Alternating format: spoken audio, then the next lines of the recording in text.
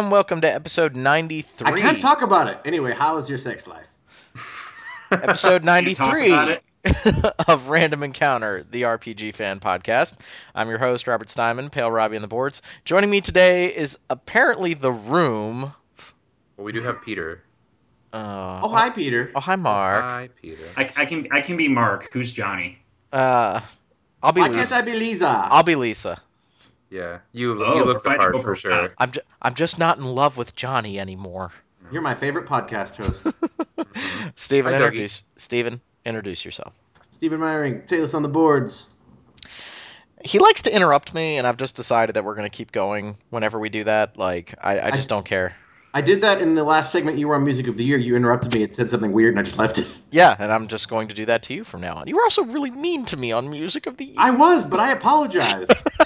I get this text from Steven. He's like, gosh, I was just being horrible to you. I'm really sorry, dude. I was going over the editing, and I was like, I am a horrible human being. I need to apologize to him. It's like 4 a.m., and I'm editing. Whatever. He probably deserved it. Oh, no, I totally did. I probably... At the end, you deserved it. Not in the middle, though. In Steven's defense, he did do 15 hours of music podcasting over the course of a few weeks. I thought we were just reaching a point where Steven was putting together Music of the Year 2015, like, and wasn't letting it... It's going to last all year. Yeah. All right, so that dulcet tone you also hear is Derek Heemsbergen. Yo, what up? I'm still Derek Heemsbergen. Everyone on the boards. How's it going? Xenoblade comes out tomorrow for 3DS. That's pretty exciting, even though I've already played it. And also, Derek has a revelation to tell. Yeah, I have joined the dark side. Yes, you have. We'll talk about it soon. Don't give it away too much. No spoilers. Join the hunt. Give it away, give it away, give it away. All right. We also have two new people joining the podcast this week, and I'm going to absolutely butcher their last names. So here we go. Oh God, they're not that hard to pronounce. We got Mike Solasi. Solosi. Really? Seriously? Yeah, it's Hungarian, not Ethiopian dictator from the 30s. Interestingly, his Skype avatar is Peter from Not Peter. Oh my gosh, what's... No, it's Michael from Michael. Peter Pan. Ugh, crap. It wasn't that hard. But it would have been a really appropriate segue if it was Peter, right? I have to do this because my wife always makes me do it. Poor Nana. Poor Nana. What about poor father? It took me like 20 years to realize that the father has the same voice as Captain Hook, Oh, for God's sake. and they're like conflating each other. Yeah. Oh, Peter Pan. That was so fun. We got the Blu-ray of Peter Pan, and I was making a bet with Jackie saying there is absolutely no way they're going to keep What Makes the Red Man Red in this movie. And sure enough, There it is. did. It's still in there, and it is still really racist. As long as it draws attention away from Song of the South, Disney's A-okay with it. Yeah, it's not as bad as the crows from Dumbo, but it is pretty bad. Oh, man. Oh, I mean, at forgot that point, about it would sort of be tampering with the cultural legacy of it to remove the song. Well, they did also change the opening song for Aladdin. They got rid of the whole chopping off hands part from the original. Yeah, Did they? they changed that. But I only steal what I can't afford, which is everything. Oh boy. Okay, and then we also have Peter. I'm not even going to try that last name. Can I try That's it? his invitation. If Peter's actually going to talk, or is he not here right Go ahead, Steven. Try it. Triesenberg. Wow. Yeah, you got it. Yeah! Either Peter's on a massive delay. I'm Peter. I'm Peter. I have Fury. Peter, are you on a massive delay right now? Yeah, I am. Okay. All right. And back to you in the studio, Jim. This is going to make things very difficult. Oh, my I'm studio- Mike Okay, Solosi. I can Monsoon on try. Oh boy. Okay, here we go. This is why we need a studio. And Steven, make sure you bring your mic to E3 so that we can get like really drunk in the room. And Where are we gonna base the studio, though? You know, that's a good Can, point. can we do it someplace like with a nice kind of someplace foresty, someplace with a nice cool climate, not too muggy, like coffee shop in the lobby. Oh no. You guys remember when Zach had to record one time from like, was it Zach or Steven had to record from a coffee shop in Japan, and so they were talking very low the entire time? I was in an internet cafe, and the man next to me was having intimate time. Oh, that was back in the day. Over Skype or what? Yeah, Like video call. Skype. Yeah. No, Oh, I don't know who he was doing it with. I mean, it may have just been he was watching his internet content. All right. So we got games to talk about. We actually have a lot to talk about, and I apologize to all the listeners because I have been very busy and we haven't had a lot of time to do podcasts. And Steven has been working the salt mines that is Music of the Year for about 3 decades. It feels like. Um, so a lot of stuff came out, and we have a lot of stuff to talk about. Yeah. And Remember last time when we were like anticipating stuff? Well, that stuff is out. yeah, all that stuff happened. And I think we're gonna start because I'm the host. And we I have like too many games. We had a really long intro for how many games we have to talk about. yes, we should probably get started. Let's talk about Bloodborne. Let's let's Bloodborne. let's do this right now. It's the Bloodborne of Dark Souls. It is in fact the blood of Dark Souls. I just like referring to it like that. Bloodborne is now out on PlayStation 4, the spiritual successor to Demon Souls, Dark Souls, not Dark Souls 2. And we're going to talk a little bit about. Hidetaki Miyazaki is back as the director. The now like complete overlord of From Software decided to make another game, and whew, that game is a lot of fun. We did a. What? Go ahead. I'm just going to go ahead and give you the satisfaction right now of saying my lack of enthusiasm for Bloodborne has been replaced by the opposite of that. Very So good. Very good. you were correct in that I would turn around on that. But I understand your lack of enthusiasm because we were coming off Dark Souls 2, which I think we can't rewrite history too much on Dark Souls 2. That is a good game. It's a good game. Yeah, no, that's my roommate has been asking, is Dark Souls 2 worth playing? And like I keep saying, like it's not a bad game. It's just like all of the interesting discovery and like the cool nuance that Dark Souls and Bloodborne have is sort of not in Dark Souls 2. It's just like we made levels again, and we took a bunch of stuff from Dark Souls, and here's 40,000 dudes in armor with big weapons. Yeah, it's a little uninspired. I actually like the fact that it's so diverse in terms of environments. I like that. There's too many bonfires. It's not balanced real well. A lot of bosses are just giant dudes in armor that you circle strafe and punch in the throat until they die. Um, Bloodborne is kind of the opposite of Dark Souls 2 in a lot of ways. Like they've trimmed a lot of the fat of the Souls franchise. So, for example, you don't have to worry about equipment load anymore. Like, you are always fast. You don't have to worry about like your fat rolls and whether or not your stamina consumption's different based on how much armor you're carrying. Like, they got rid of that. You don't have to worry about the number of items that you pick up. Like, they will instantly go to your bottomless storage box if you go over. When you return to the Hunter's Dream, which kind of acts like the Nexus from Demon Souls, it's your main hub area, and you transport all over Hell's Half Acre from that spot. You replenish all your blood vials.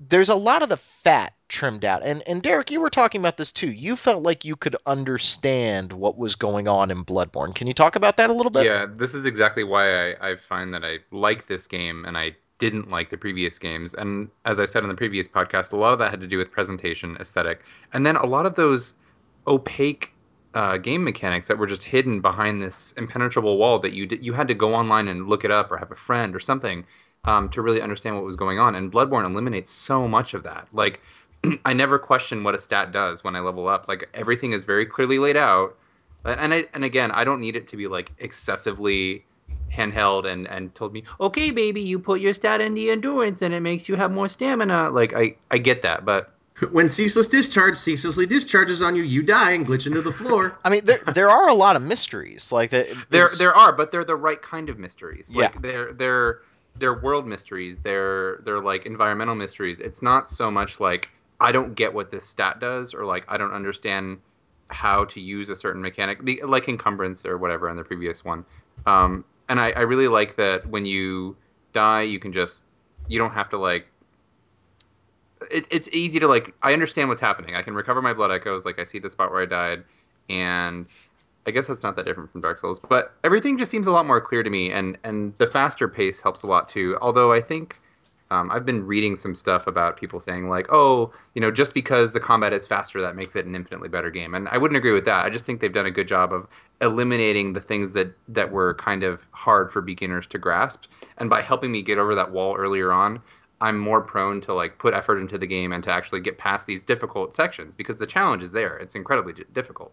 I would I actually. think it's also, I agree. I think they also sort of trimmed out, like it's very self-reflexive in that like they were like, how is Dark Souls difficult? And like they sort of pinpointed what was good about the difficulty in Dark Souls, but then they were like, how are most people playing this game? They're turtling. They're getting their shield and they're turtling. We're going to take that away, but and that makes it more active. And like, I agree with you. I don't think the mere fact that the game is faster makes it better. I think it's the fact that the game is more active. Like in the boss fight with the father, I died a couple times against his second form because you can't go defensive on that. Like the game sort of forces you to play aggressive. Yeah, I actually. So Papa G, as I've come to call him, he's kind of the second boss in the game, and I would actually say that this game, maybe I'm going out on a limb here, but I felt like this game was way harder than the other Souls games at the start. Like I was getting demolished in this game left and right, and I think part of that was I had to unlearn all the stuff that I had learned about the Souls franchise. Like I had learned to, stay passive, keep the shield up, just like you guys are saying. So I saw more "you died" messages at the start of Bloodborne than I did like my entire time through Dark Souls 2. And when I got to Papa G, the game's second boss, I kept doing two things horribly wrong during that fight. The first was what Steven's saying, which is I continually tried to back off. And if you dodge into him, you actually get around him and you get to the sweet spot at his back where you can kind of fight him. And a lot of the boss fights are more you figuring out where the safe areas are on a boss. I was really slamming my head against one of the later Chalice dungeon fights because I kept trying to fight him the same way as every other boss that I've fought in a Souls game. And I was like trying to get behind him and I kept getting like swatted in the back. And eventually like I just completely raged out at the game, like about ready to throw a controller, and I backed away from it for a night and I was like, okay, you are clearly doing something wrong. Like you're trying to fight this game like the other bosses in the game and he's punishing you for it. Watch what he does. Pay attention, Rob, and you're going to be fine. I go in the next morning and I beat him on my first try without even using 3 blood vials. Like I just annihilated him because it was more of a stick and move fight. Like hit him once and then back off real quick. Don't try to stay in a safe spot because he's, flailing all around and he's going to knock you on your butt. So I was screwing up with that on Papa G, and then the worst part was every time he knocked me down, I would try to get up immediately instead of timing my dodge for when he was attacking. So then he would just knock me down again. So, like, I had to completely unlearn everything that I was doing in the Souls game. And once I started to figure that out, like, I actually started to get a real firm grasp of how to play this game. And I think, Derek, you were almost in a better position than I Yeah. was because you'd never really gotten that invested in the games before. Yeah, that's an interesting notion. I'm not sure how your experience would compare to mine in terms of like just sheer difficulty because I didn't have all of those strategies learned. And so I had to approach it with a just a completely fresh mindset. And I also, even though I hadn't really played much of Dark Souls, I still had trouble being as aggressive as the game wanted me to be. And that's why I think the combat is really interesting because I'm not, it's so different from I mean, for me at least, like I'm not used to that kind of combat and it doesn't feel like it's meandering or clunky to me. Like I get it, I get what it wants me to do, but I'm just not good at pushing myself to play that way, and that's what makes it a compelling experience to me because it's like, whoa, I have to like seriously jump in there, like those two werewolves on the bridge in New Yarnum. Just screw them. But I can't tell you how many times I died to them. But I started to get the hang of it. I'm like, okay, this is what I need to do. I can't just keep dodging away. Like I have to really jump in there and get them. And then that's the kind of thing that carries over to a lot of the bosses in the game. And I think the difference is what makes it so interesting. They actually punish you if you back off of them. Like they have these real lunging attacks. Like you need to get around to their back where those guys are really vulnerable. Whereas the boss that I was fighting later in the game, like he really protects his back. So a lot of the game is like watching and analyzing and really figuring out what to do. Where Dark Souls 2 was a lot of circle strafe and hit it with a giant axe, Right. and eventually it'll die. And then of course the other big reason why I like it besides it being less confusing, and I keep saying confusing, and I hope that it isn't interpreted like I don't get I don't get how to play the game. I don't get the buttons. It's not that. It's just I just felt like it was very needlessly complex in ways that didn't really need those extra layers. But Demon Souls was really bad about that. yeah, but what I do really like about it is that, as many other people have pointed out, I'm not the first person to present this idea. I think it does feel very much like a modern Castlevania if Castlevania had continued evolving in a different direction. Just like in terms of the sort of gothic horror-y vibe that I get, and I like that a lot. And also, I had said how I was worried that it would be needlessly bloody, but it's bloody for sure, but it's never been to the point where I'm grossed out. It's just like there's darkness and it's macabre, but it's meaningfully so. hmm I was actually going to mention, and you're talking about the style of the game, and thinking back on like Castlevania 64 and how that game has serious problems, but you can actually see like little hints of the Souls games in those games with like the measured combat and not really being focused on combos, being focused on like really dangerous enemies and exploration. Like I agree with you. I think if Castlevania had gone that direction instead of like Lament of Innocence, really combat focused, or Lords of Shadow, which was really God of War focused, they might have had something pretty special. Really God of War focus. So bad. For God's sake, I mean, Lords of Shadow is just a God of War game. Like, Yeah. it's kind of it's almost sad that it was a God of War game because there was some personality in there and it didn't quite get there. Um, I don't know if that's a worse insult towards Lords of Shadow or God of War. I love God of War. Don't get me Oh, wrong. okay, I love sure. those. All I right. love those first three games. Like God of War 2, especially, is a fantastic. Like in Cory Barlog, we trust. Like he made the Right. best God of War game. Like that game's phenomenal. Yeah, So I wasn't bagging on it for that. I was just bagging on the fact that Castlevania just didn't know what to do, so it just emulated what was popular at the time. And you can do that and make something very positive. Like Dead Space is just Resident Evil 4, but it's awesome. Dead Space 1 and 2 at least. And But well, to be a little fair, Lords of Shadow did eventually try and take some pages out of Shadow of the Colossus's book too. Being a God of War clone wasn't its only problem yeah, no, necessarily, but yeah, this problems gets I me tried to much. sleep. I mean, if Derek likes it, and I have heard him talk about the Souls games in the past, and this has some meaningful Castlevania comparisons that you can make, and if the weapon variety is as good as Robert says it is, Oh, it is. Yeah. then it, yeah, it sounds like something I want to play. it's pretty amazing. Like they really pared down the weapons, which had me super concerned when I first started playing it. Like, in a Souls game, you've picked up 20 weapons before you even know what to do. Like you're just picking them Oh up left and no. right. I think this is much better. Yeah, yeah. Like, but it took me a second. Like, I was really concerned. Like, oh my god, this is kind of boring. And then you realize that every weapon is so incredibly different. It has different uses. It has different strengths. It has different weaknesses. Like, I used the axe for my entire first run of the game, and I mentioned it in my review. Like, I love that axe. And then I started like, okay, well, I want to branch Dead out axe. that axe. And then I wanted to kind of, I wanted to Dad axe branch though. I wanted to branch out a little bit, and then I kind of went with the Holy Great Sword, which was a lot of fun, like super fast. And now I've actually moved back to the Saw Cleaver, which is the weapon on the box, and it's like the most mainstay weapon in all the advertising. And I love that weapon's speed, but at the same time, it doesn't stun enemies quite as well as it could when they're bigger enemies, when they have more poise. So there's no perfect weapon in the game. Like there isn't like I'm playing with the Ultima Blade that's going to win Nah, against man. everything. Two-handed axe spin to win. Oh, Just that's charge that up. but if you miss with that, it's like, oh dear. Like Well, that get good. yeah, no, get good, but like that double axe swing What saved what my life. Go ahead, Peter. what was the weapon that Jim Sterling was using? The one that's like it's a smaller sword, but the sheath turns it into a bigger Yeah, sword. that's Ludwig's Holy Sword, and the short Hmm. sword is really fast, but its third attack, because it actually switches over into a thrust damage weapon, and that does better against certain enemies.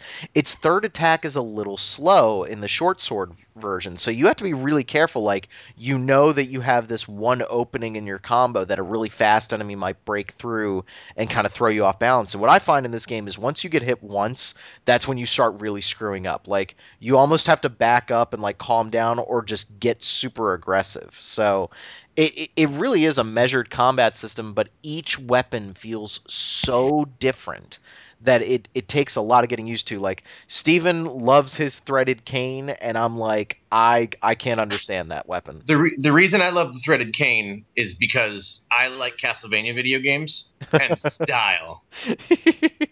No, seriously. So it's interesting too because like I was listening to A4 Play and one of their hosts actually started with it and found it difficult to use too.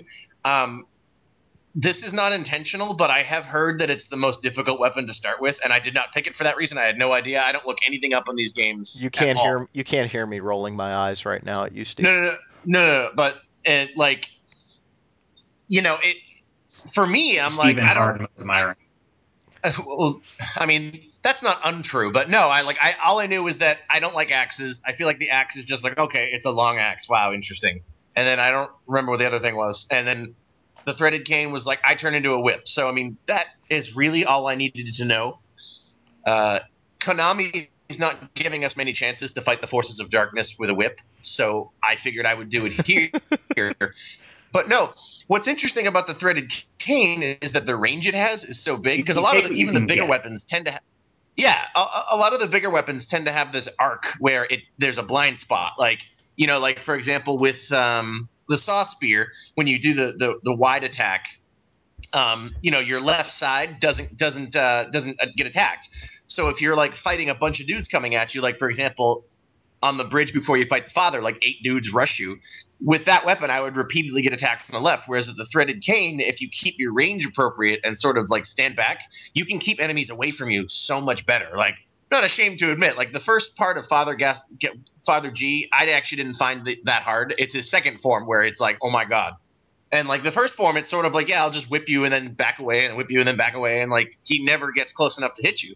So for me, I'm like the range on the threaded cane is awesome, and the wide sweep of its attack is great. And then when it's not transformed, the heavy attack is just so strong.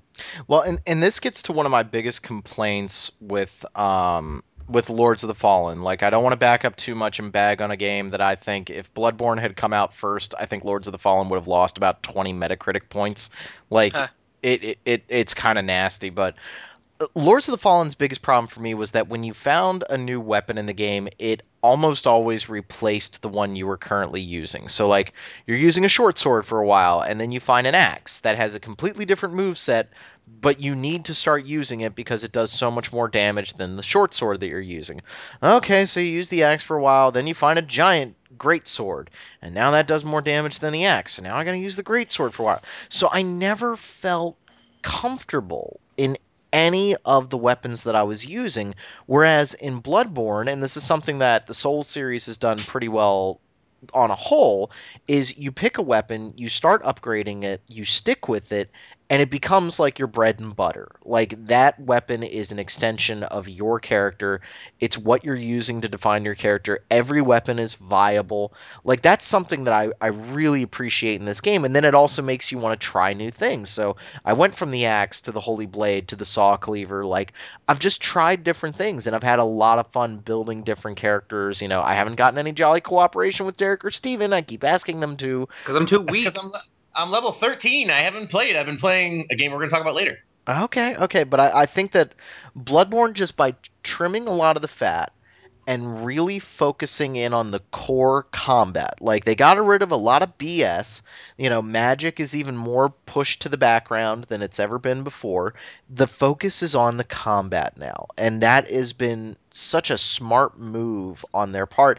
And the other thing that I love about this game is after Dark Souls 2's just endless supply of mobs, like especially in those DLC episodes, you walk into a room and 8 enemies run at you, and they're all the same. And it's just, okay, I'm going to circle strafe around the room and kill these guys. Bloodborne really switches up the enemy variety and enemies being placed. There's a giant brute in front of a bunch of crows, so you kind of have Rob, two different types of enemies that you're dealing I know with. which one you're Rob, talking what, about too. Rob, what you're trying to say is they put a room where a guy is on a tower shooting you with a machine gun, is what you're trying to say. My They God, did do that. screw that guy. Screw him. Oh, but Every single person I know that has played has a personal grudge against that guy. I As remember they should. when he Like I've never even met him, and I hear that he's an asshole. So He's a I dick. don't even know. He is a dick. Like my roommate got killed by him a few times. I'm like, wait, is that dude seriously just plowing you with bullets from a tower? It's like, yep. Then you climb the tower and he shoots you off the tower. But now I will say one thing about Bloodborne that I really like is that some of I know Steven's going to disagree with me a little bit, but there are some rough edges in Dark Souls that had me like clawing out my eyes. Like when I wrote the original review for Dark Souls, and that was, about a week after the game came out. I said there were some sections in this game that were, we're going from difficult but fair to, okay, this is frustrating and you're trolling me. Like the archers in Anor Londo, everybody knows I'm going to bring that up. The giant skeletons in the dark area, Tomb of the Giants, like immediately after a boss, which means that you need to go 20 minutes back if they kill you. There's some parts where Miyazaki is kind of like snickering at you. The Bed of Chaos, the worst boss in the Souls I franchise. I don't disagree with you. I think more than that, though, those aren't necessarily them screwing with you. I feel like those are just, this was our first run at the Dark Souls formula where it's not just levels. Right. And so it was like we just didn't calculate that I just beat a boss. I shouldn't be fighting enemies that can one shot me. I mean, in certain cases that's fine, but I think Bloodborne is more balanced in that like the difficulty has a much smoother curve of up and down. Yeah, and there are moments that are really hard in this game. Don't get me wrong, but there came a moment, and I think Kyle's actually getting pretty close to it, where I kind of thought I had reached the blue dragon part from Demon Souls, where you just have to pray to God that the blue dragon doesn't annihilate you as you're working your way up to Boletaria Palace. Like you just have to pray. It's just like, okay, I spent 15 minutes getting here, and I just need to hope to God he doesn't kill me. I thought there was going to be a moment like that, and I was all ready to get pissed off. And then I realized that no, I actually see like a measured way around this, that by paying attention, I can figure it out and work through it. So I think you're right. Like their first couple passes at this type of game have resulted in a game that is very hard, very challenging, but also incredibly fair, with the exception of a couple boss attacks. Rom, I hate you. I hate you so much. You are the I would I would say that by and large, this game does not cheese you to death as much. No, there's a It's couple moments where it does, but overall it doesn't. like Against the Father. Like I was reading a lot of like commentary online about people that got there. I was like, basically, the Father G is the real Bloodborne starts here Yes. because that's the first time in the game where they're like, no, no, no, you're going to do this right, or you're just going to die. Like it's like, no, you are not going to let him get close to you because he's going to shoot you, stun you, and then beat you to death. Like, and then you master the first form's pattern, and that second form of the boss is just like, if you are still trying to play it like Dark Souls at that point, you're dead. Yeah. I It's mean like, no, no, no, you. his combos are designed around that. Yeah, like his main combo, if he hits you with it, it's a 4-hit combo that will kill you. Yeah. And it's actually to me Papa G, the second form, is the Capper Demon done right. Like you have plenty of room to move Kind of. around, like you have to be really situationally aware, but if you make a mistake, you're dead. Yeah, absolutely. Because again, he has. What I like about that, and if you don't want spoilers, skip ahead like a minute or two here, listener. But what I like about that is that they've taken the first half of the fight where you're like, yeah, I can put the tombstones between us and his bullets won't hit me, and I can attack him through the tombstone, or I can circle around something and I will get the jump on him. And then they self negate. They're like, oh yeah, you're gonna try that again, and he just smashes the tombstones down, knocks over the statue, kills the tree, and can teleport. And it's like, no, no, no, now you're going to fight me one on one, and I'm going to kill you if you don't kill me fast enough. For anyone who's having problems on Papa G, I have two hints for you. One, look around the environment for an item that might help. And two, there is a stairway up to a landing to the right of where you come in the boss room. I fight him up there. I say screw it to those tombstones because I find myself tripping over them like a Call of Duty shooter where I'm running into something that's like shin high. I just fight him up there. Like nice, open, like plenty of room to get in there and attack him.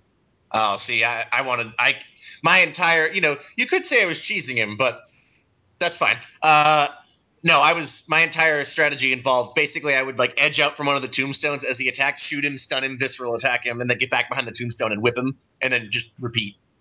And this ended up being my I've rated two games a 95 for the site. One was Fallout 3, which I still think Lords of is the Fallen. well, shut up.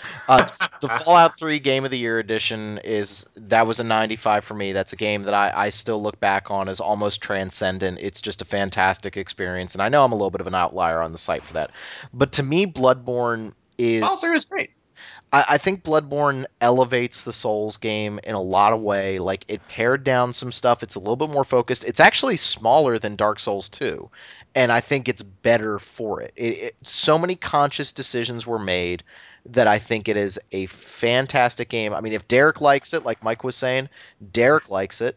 That's Thanks. saying so. No, I'm, because you're not a Souls guy, but this yeah. game appeals However, to you.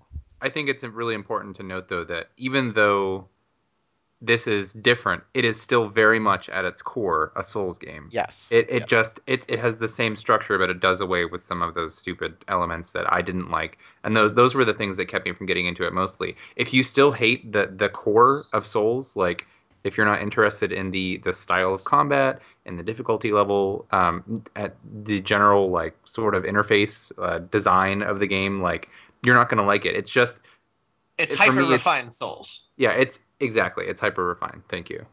But it's Eh, still a Souls game. Yeah, like they call it Souls internally on the development team. Like it's very much a Souls game.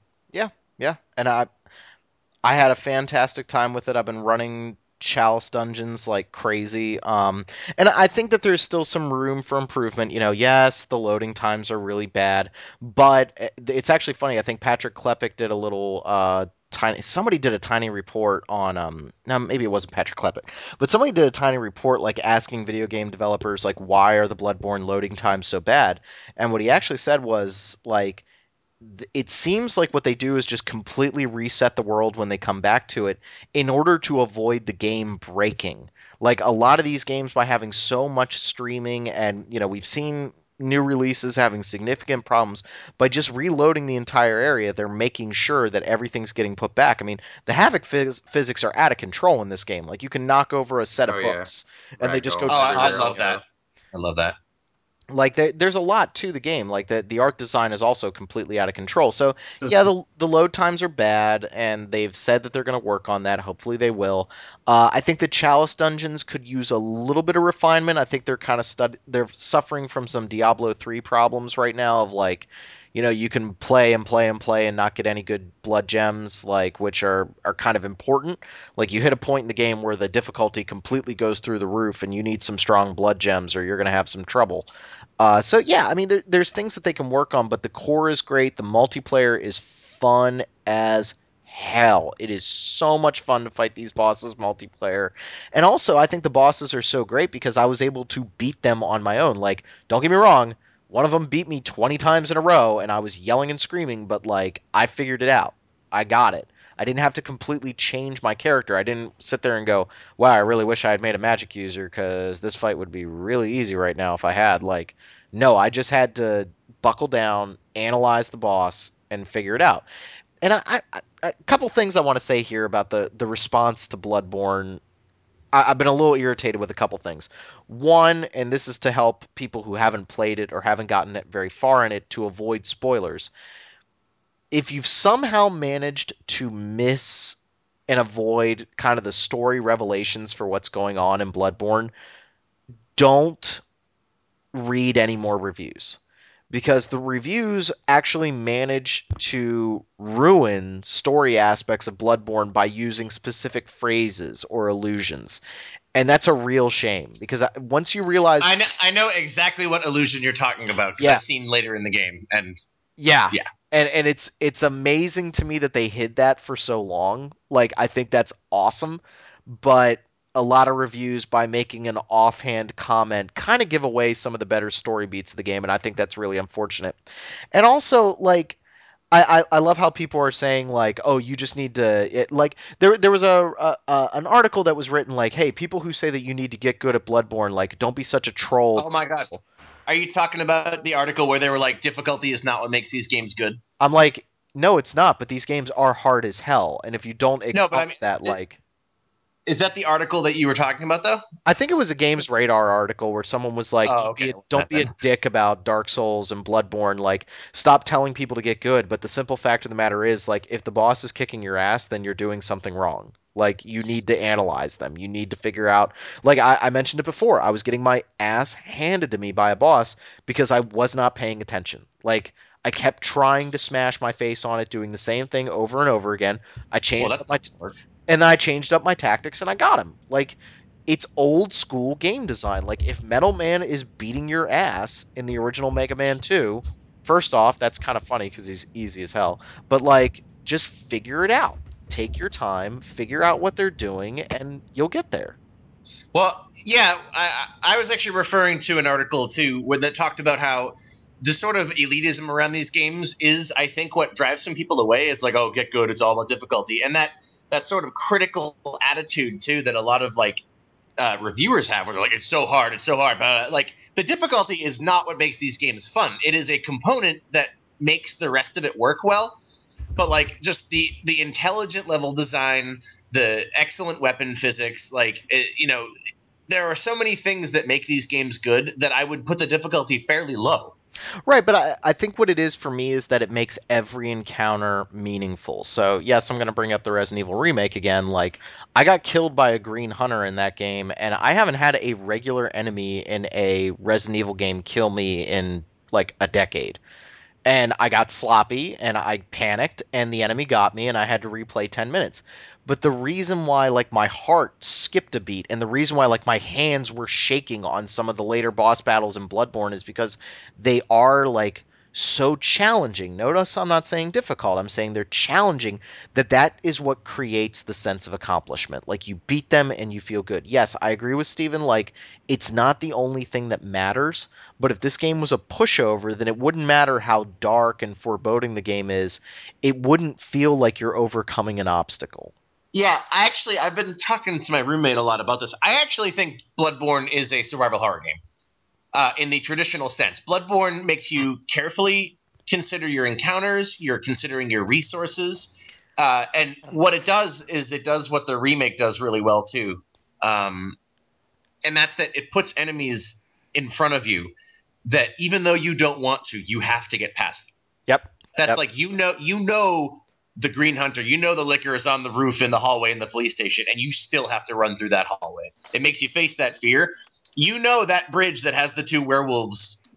Ugh, Like you have to get past. but I don't wanna. I mean, those two what's funny is that those two werewolves you can easily avoid. Like Steven was having trouble finding the shortcut and he was getting really pissed off Oh over my Yeah. it. god, no. Yeah, I thought I actually like, and I have no shame in admitting. I called Rob. I was like, Rob, tell me where the goddamn shortcut is. I'm so angry because like it wasn't that I was dying on like certain things. It was that I just kept getting like I would rush through the whole part. I played the first like 45 minutes of the game like 3 million times because I kept getting to like one spot and then dying. And then it's like, no, we hid the shortcut behind a barrel that you have to roll into. Which that's awesome. That's exploration. That's great. But it did sort of. I was at first I was like, "Argh!" And it was great that I actually directed you over the phone because I'd played through that section so many times. Like, Wow. and it was a fun game to play on my own. So like the other Souls games, we always kind of we got them the day they came out. So like I was playing them while the whole community was doing it. But this game, like we had nothing. Like the community, we ended up having multiplayer like maybe Thursday after we got it on Wednesday, but like we were all at different spots. There was a period of time where like I was the 0.1% that had beaten the game according to the trophies, and that felt really good. Like Oh yeah, that's always fun. we were figuring it out as we were going, and it was really special to kind of like, see these bosses that like you might be the first one to fight right now. Like, oh my god, like it was just a really cool experience, and I agree with Steven. I think it is a survival horror game in a lot of ways. Like in many, many, many, many, many ways. Yeah, I mean the encounters are super meaningful. The enemies are super dangerous, and they can kill you easily. Like when you make a mistake in this game, you know it. And there are points where I start playing and I'm getting my ass handed to me, and I just turn the game off. I'm like, I am not playing right. Like And, I'm getting frustrated, and I'm making mistakes, and I'm not waiting for openings. I'm being stupid. and the thing is too, and Peter's lagging a little bit, so he had a question that I'm going to bring up next. But it, what gets it for me too is that the game is consistent. So like when I'm fighting the father, the moment I make a wrong move, I know I made a wrong move. Before he even hits me and kills me, I'm like, oh, and then I get killed. And it's like when a game can create that sense that quickly by the second boss, where you know you've made the wrong action. That is that is a set of game physics that work the way they're supposed to. Yeah, yeah, it's Um, it's pretty excellent. Yeah, and actually, Rob, I'm willing to co-op some of the areas, but I personally like to fight all the bosses solo before I co-op them. But we Well, will play. my Chalice dungeon character is 135, but I will gladly restart another character. Like I love playing this game. Like I just Yeah, no, love it's playing. great. Uh, It's so enjoyable. and so Peter asked, "Can we talk about whether or not this ties into another Souls game?" I don't know. Um, as far as I can tell, and maybe I'm missing something here. No, which is very surprising. I'm actually starting to think that Umbasa reveal from the summer when the alpha was live. I'm starting to feel like that might have been faked. Going back and rewatching that video, I kind of am like, maybe somebody did do Yeah, it very. that's Go ahead, Peter. that's what I was going to ask about because I remember reading about that, and there was all this like wild speculation about like, oh, is it a successor to Demon Souls? Is there a connection to the old one or something? Yeah, it doesn't look like there is. I mean, there's maybe one illusion that I could kind of stretch to make, but no, that you don't have any characters saying Umbasa or anything like that, which I was a little upset about at first because I felt so clever, like, oh, it's definitely Demon Souls 2, ah ha ha ha. But like, And there's no jolly cooperation either. no, it's funny because they at first I didn't think there were hardly any NPC interactions, but they're just very well hidden in this game. Yeah, definitely. They're very well hidden, and that's more of the stuff that just makes this like a meaner, tighter experience. Like it doesn't have the fluff, it doesn't have the BS that was in Dark Souls 2 and a little bit in Dark Souls 1. Like this game just feels nice, tight. It knows what it is. It knows where its strengths are, and it's just to me, this is the best PlayStation 4 exclusive right now by far. Like Oh this is a yeah, game you need to own.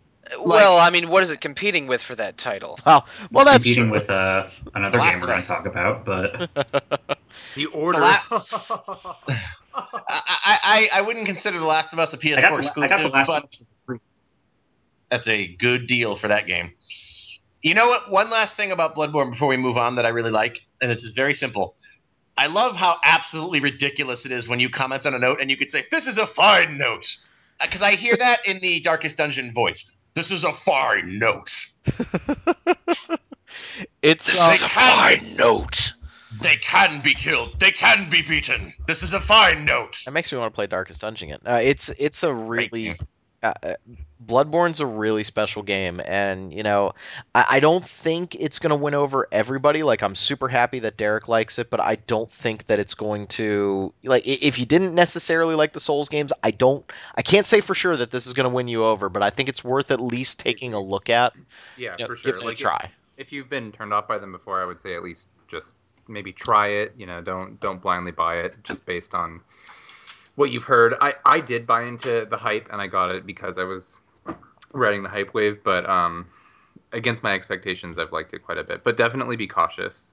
Yeah, I think to follow up on what Derek said, it depends on what you didn't like about Dark Souls, whether or not you like this. Exactly. If you Yeah. don't like the essence of Dark Souls, then you will not like this game. But if what you don't like about Dark Souls is the sort of turtly combat and that sort of thing, uh, then you should give this a shot. Yeah, I think you'll like it's way more aggressive. It's just, whew, it's kind of taken over my life a little bit. Like I just want to keep playing. Like I want to restart the game. I want to fight the bosses again. It's got a great sense of progression. I love the weapons. They're so unique and different. Like, whew, whew, it's And no one is surprised, I but that's okay. but like after Dark Souls 2, like, and I gotta pat myself on the back there a little bit. Like I don't think I drank the Kool-Aid on Dark Souls 2, and some sites were giving that game higher scores than Dark Souls 1, which I think is nuts. False. No, like No, that didn't happen. Like Dark Souls 2 mechanically worked pretty well in some places. But again, I'm going to steal this shamelessly from 8.4, but Dark Souls 2 was a reaction to what people didn't like about Dark Souls to make more people play it. I And think that's fair. in doing so, they diluted the experience and made everybody like it that's a less. problem. Yeah, it's not that it was a bad game. It just it had There, lost some of the magic. there's no sense of discovery. Like in Dark Souls 2, because of a variety of factors, every individual moment didn't feel as significant to me. Like I basically got to the end of that game. I can't remember any of the levels. I remember Modula. But like I remember everything I've done in Bloodborne. I remember all the levels I played in Dark Souls 1, but just Dark Souls 2, it just doesn't stick. Hmm. Hmm. You don't Well, stick. I'm I glad. don't. I'm glad people like it. I don't want to belabor the point anymore. We have a live stream. You have my review. That live stream is really funny too because I like yip and yelp the entire time I'm playing it because that's And you're desperate not to die, so you actively refuse to change your weapon. which is funny now because I'm watching We that were video now. placing bets on when he would, and he never did. I'm watching the video and I'm going, wow, I am really slow with that axe. Like I wish I had my saw cleaver right now because that weapon is so fast. Like that weapon is that saw cleaver is brutal up close. Like you can output so much damage so fast. Can I make a request? Yes, Can we call this episode "This is a Fine Episode"? this is a fine episode. I think we can do that. I think I would appreciate that. I mean, it's accurate. So. it definitely is. The damn it is. All right, so I want to get away from Bloodborne because it's just making me want to go upstairs. And I don't believe you when you say I want to get away from no, Bloodborne. I actually do. Like I realized the other day, like I'd been binging so much on it, like I kind of need like a day or two to relax. Like I've been playing it so much that I'm like, all right, you need to like read a book or Chill, something. bruh. You need to. I want to start Axiom Verge, and I just haven't. Like it's there. Yes. I need to play. So Yeah. Derek's in Camp Axiom Verge, and Steven's in Camp Ori and the Blind Forest, I guess. No, I'm not. I'm not anti-Axiom Verge. I haven't played it. I want to. I just what I said was, and I stand by this. Axiom Verge had better have incredible level design to even come close to touching Ori, because like merely being a Metroidvania, like 2 years ago was enough because we didn't have any. But now there are enough that you have to distinguish yourself. And I mean, people seem to like it, so I hope so. I'm going to play it. But Ori is an amazing game. I will pick it up on Steam sale. That's for Yeah. sure. Same here. Yeah. I think Axiom Verge seems like a perfect Vita game to me. Just Yeah, that's what I would so like. when that release happens, I'm gonna, look at my bills, look at my bank account to make some difficult decisions. Look at your So life. Look at ignore your all of them and choices. buy it anyway. Eventually, yes, that's what's gonna happen. But It the is question cross-buy. is when. It is cross-buy with PlayStation 4, so like that's what I did because it was on like so it was $17 instead of 19. I will say though, like I was a little disappointed with Rogue Legacy on the Vita. Like it didn't look right, and I remember we mentioned that on the podcast before. Like Huh. something just looked a little weird about it, and I don't know what it was, but I'm hoping that doesn't happen with Axiom Verge. Guacamelee looks better on the Vita than the PS3, Ugh, but Guacamelee. that's my only real comparison for a cross-buy game. Mhm. Oh, that and Sly Cooper, but that they look the same. Well, I guess the only other thing that I was doing was a little bit more Diablo 3 with the wife on console. I'm just really impressed with Diablo 3 on console, and that game is a hell of a lot of fun. I'm listening to, I mentioned before, I was listening to old Giant Bomb podcasts, and I actually got to the one in 2008 when Diablo 3 was revealed, and it's amazing how far that game has come. So like now that's only $30 on PlayStation 4 and Xbox One. That is totally worth it. That is a fantastic couch co-op game. Like that should be a dorm room standard. Yeah, I admit I Still would need to probably like it more if my characters synced between the two of them, because I just have so little interest in being like, hey, I'm Paragon level 222. Let me go ahead and start all over. It would be cool if they did seasons on console. I think that would help a little bit, but it doesn't seem like Yeah, that's what they want to focus on. yeah. Which I mean, they sort of have built the game differently, which makes sense. Yeah, but it's really I love playing as the monk on console. I think he feels better on console. Like that just visceral quality of the melee characters feels better. Yeah, melee feels great on console. Does it I almost feel like an arcade beat 'em up or something that way? Because I've only It played kind of Diablo 3 on does, yeah. I've only played it on PC, and it was fine. I played it before it got good. So I've I always just been don't tempted by picking up the upgrade, but never did. I just don't like the way the melee characters feel with the clicking. Like that's been a personal thing. Like I always like the spellcasters or the ranged characters more in Diablo. But what they did like with the console version, like the monk feels almost like a fighting game. Like you hit triangle to hit him with the exploding palm, and then like you hit him twice with your spirit generator and they explode. It's really cool. Like I don't know. I think the melee. I like playing as the melee characters better than the casters in what you call it in Diablo 3 on console. Like I don't have as much fun with my witch doctor. If that makes sense. Yeah, the Your controller. Yep. WD. Sort of like managing space is a little bit weirder on a console, but melee feels really solid and good. Yeah, definitely. So, I can understand that, I guess. all right, let's move away. So, Let's get so to let's move away from that. Yeah. Let's talk about a game I reviewed. Yeah, you really like Type 0 except for the localization apparently. So yeah, Is it you know, Yay. I'm very interested in how Type Zero has been received because it's actually very in line with what I was expecting, which is that this is a good game. Not everything works perfectly, but it's so weird and experimental in some ways and does crazy things that I ended up really enjoying it. And for me, the core combat is just fantastic. Um, what? Let me start off with the bad. Square Enix has to fire their localization team, whoever it is, because it's not the excellent people who did Final Fantasy XII. It's not Alexander Smith. Debatable. That's not debatable. Final Fantasy XII is an No. excellent localization. Did they Yeah. even finish Final Fantasy 12? Oh snap! Square Enix didn't, but the localization team did. I'm Agreed. Okay. I'm on board with that. I'm But sorry. but I'm on Steven's side. So, holla. But so what it comes down to is that the writing is terrible in English.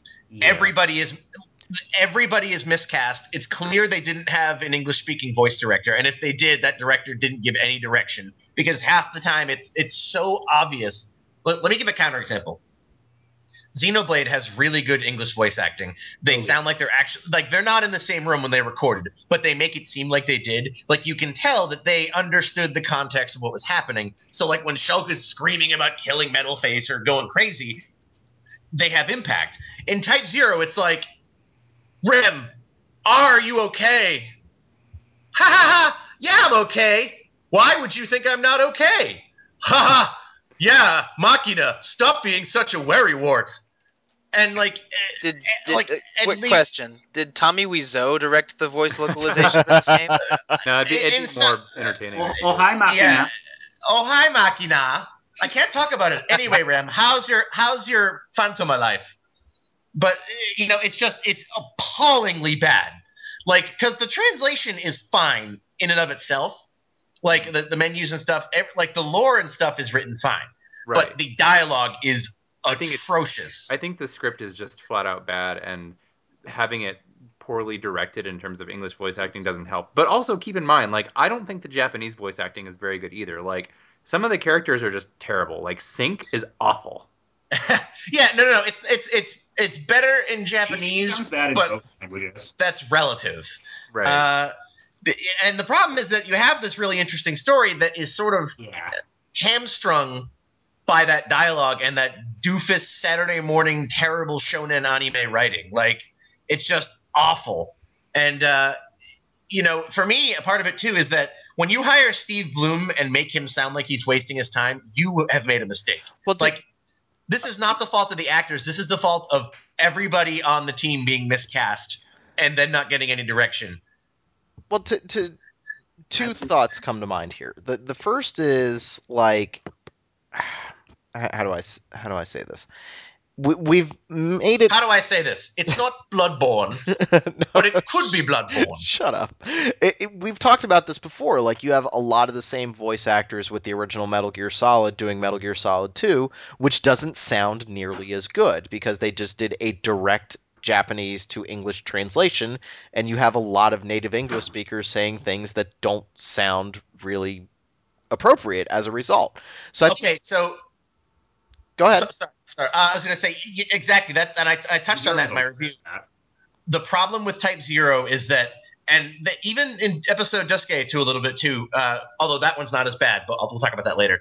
Uh, the problem is that it's very clear they tried to be literal, and that doesn't work. Like, even when the characters are gesticulating, which they have a limited number because it's a PSP game, so the animations are sort of, there's only a few of them.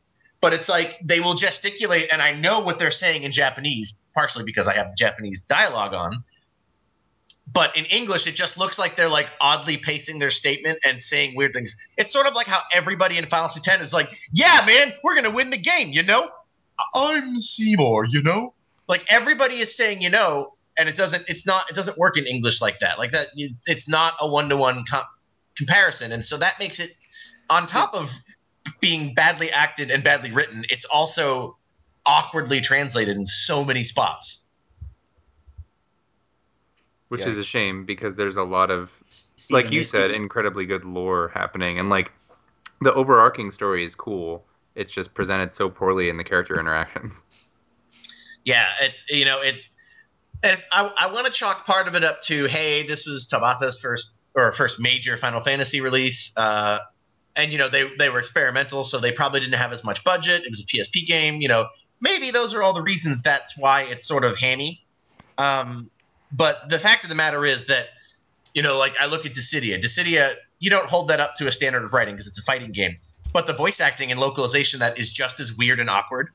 And so Square has this trend with so many of their main Final Fantasy games right now where they are translating it weirdly, voicing it weirdly. And it's not like Final Fantasy 7, 8, 9, where there's no voice acting. So you can just sort of be like, yeah, all right, whatever. Now that it's voice acted, that weirdness is so much more apparent. And it you can say all you want, oh, graphics is sound, you shouldn't break good gameplay. No, they do, especially when you're trying to tell a serious story like that. Mm-hmm. Yeah, I It agree with that. change. Can you imagine Then if like The Last of Us had bad voice acting? Like, it would kill it. And that's a game that has acting in it too. So like, imagine if The Last of Us had goofy gestures because they didn't actually mocap, and awkward voice acting, but the exact same gameplay. It would crush that game. yeah, I mean, bad voice acting can kind of annihilate it, but like, I guess the question is, do you think Square Enix, like, this is an outlier, or is this a problem It, that's going to continue to happen? they have different teams, and that's what's weird because the localization team on 14 is excellent. The voice acting in that game kind of sucks too, but that's because clearly they didn't spend very much money on it. But like the writing in 14 and dialogue are much better realized. Right. And episode Duske, well, to briefly talk about that, we won't get into it yet, but that showcases a lot of the same weird Japanese speech mannerisms, but Yeah. Duske feels more like they understood what they were doing. Like it feels more like the actors understood, with the exception of Prompto, who apparently I'm actually the outlier on. But like they have sort of banter in that feels more natural, and that nothing feels natural in Type Zero's English localization. Actually, I want to know what Peter thinks of this because I think Peter has put a lot of time into the game, right? Yeah, I'm on chapter 7 right now. I'm Oh, actually I have almost all the trophies in the game. I've the only ones I'm missing right now are the last couple of chapters, so it's going to be my first platinum, and I'm kind of nice. excited for that. Oh, cool. Good for I you. noticed the trophies are kind of in the early game. They're pretty easy to get. They just kind of throw They're them at you. they're really easy to get. Like I got like 6 in one mission. They're compensating for the fact that you have to beat Kingdom Hearts 1.5 3 times to get the difficulty trophies. Oh, Yeah, and nobody will God. actually do that except for you. So Did you do that, Steven? I'm gonna replay 1.5 for the third time soon. So You're The all only nuts. the only trophies I didn't get were the difficulty ones because I beat it on proud mode, and then it's like, wait, I didn't unlock normal and easy. You want me to play through the game on beginner? Like, what? yeah, that's Like, ridiculous. and they rectified that in 2.5. Like, so it was clearly just a dumb oversight. But like, seriously, I think I'm gonna turn trophy notifications off on the PlayStation 4 because like I have one trophy left to get in Bloodborne, and I'm going to get it like because it's a boss that I haven't fought yet. And I know in like 100 hours with that game, there's still a boss I have not fought, and I'm gonna platinum it. But seems like they're good at hiding things. they've really hid this one pretty deep. Uh, so the last enemy that shall be conquered is death. Something like that. But like I don't know, I hate that And what do we completionist. say to the god of death? We Not welcome today, him. Satan. Not today. I forget. No, we greet him as an old friend. So Robert wouldn't stop for death. Yes. I have Deathly no idea what Hallows. you guys are referencing right now. I'm just Harry. thinking. Emily I'm referencing- Dickinson. Okay. Harry Potter. Whatever. Are we referencing RuPaul's We're Drag referencing Race? I was Both referencing Red from Dwarf Harry- over here. So We are all over the map. So clearly we are not syncing up in multiple ways today. So okay. uh, But yeah, I just don't like that completionist like side of me. Like, it's one reason I really like. Yeah. Okay, somebody's gonna get mad at me for mentioning Steam, but like, I don't give a crap about Steam achievements, like at all. Do No, not care no. at all. okay. What's funny too is Pillars of Eternity has a backer achievement. Like you can only get that achievement if you're a backer, and I'm like, are you kidding me? Like, That's That has to awful. make some people furious. Ouch. well, what's funny is that I backed the game, but then I got it for review, so I gave my backer code to a friend, so he's got all my backer stuff, including an achievement, and I'm like, wait a minute. So they're just gonna leave this backer achievement on my screen forever because I can't get it. They hate you. I'm like, and again, I don't care about achievements so much on Steam, but it's like that's sort of boneheaded for a game that is otherwise not boneheaded. But But overall, with the exception of the horrid voice acting and I script, was going to say something about Type Zero's localization, if that's okay. go ahead, Yeah. Peter. Go ahead. Well, I was talking with my roommate about what we mentioned earlier because we were both looking forward to Type Zero, and and we were just wrapping up Attack on Titan. We watched this is leading somewhere, I promise. We watched the Attack on Titan marathon on Adult Swim, so it was from midnight to 6 in the morning, all of the first half of Attack on Titan. Which is the good part of Attack on Titan. Yeah, Going pretty on. much. But we Wow, finished that, I and disagree with it you was our guys. first time watching it. Type Zero suffers from very basic anime dub problems. Like it has all the same problems of like a really quick anime job. he's exactly right. It was clearly a rush job. It was we got to get this out, and that in some universe, I agree with that. And even maybe before the game came out, I would have said I'd rather them rush it than get it out. But at this point, it's like if you've come this long to do it, why don't you just do it? Like do it right. But it's clear that Type Zero was a low budget effort overall. But again, it's an interesting game. And It's then worth playing. there's some really weird parts. Like I was saying, there's some really weird things that happen too in the localization. Like the Zero, the Bump a Chicken song. Yeah. There's a part later in the game where this isn't really that big a spoiler. Where someone starts singing that song, but in the English dub, they redid the entire song to the same tune as the Japanese version, but with English lyrics, and it sounds really forced. Oh, so like fishy fun. Yeah, just like that. Oof. Oh dear That's- God. You know what? Just a Nightmares are side falling note. back. I always laughed because when you speak to that character in the game, sometimes he will quote that song and he'll give you like the message of recording is blocked because you entered a blocked scene for Yeah, like it's the only time I've ever seen that happen. yeah, it happens for like one line of text box because the I guess the lyrics are licensed. Yeah, that's So- actually it. It does not appear on the Type Zero HD soundtrack release. Yeah. It's but again, this is also the reason it didn't come out to begin with. So this is the case where I would say we should sort of be happy with what we got because it's clear they went through some weird legal hurdles to do this. I am willing to bet you Yeah. that Type 1 will not I am have really a enjoying- licensed song. I mean, yeah. Yeah, probably not. I'm really enjoying the game. Like I said, I'm almost done with it. It's very clearly a PSP game in a lot of parts, and I do have some trouble with the timing aspects of the combat system. But like overall, I'm really enjoying it.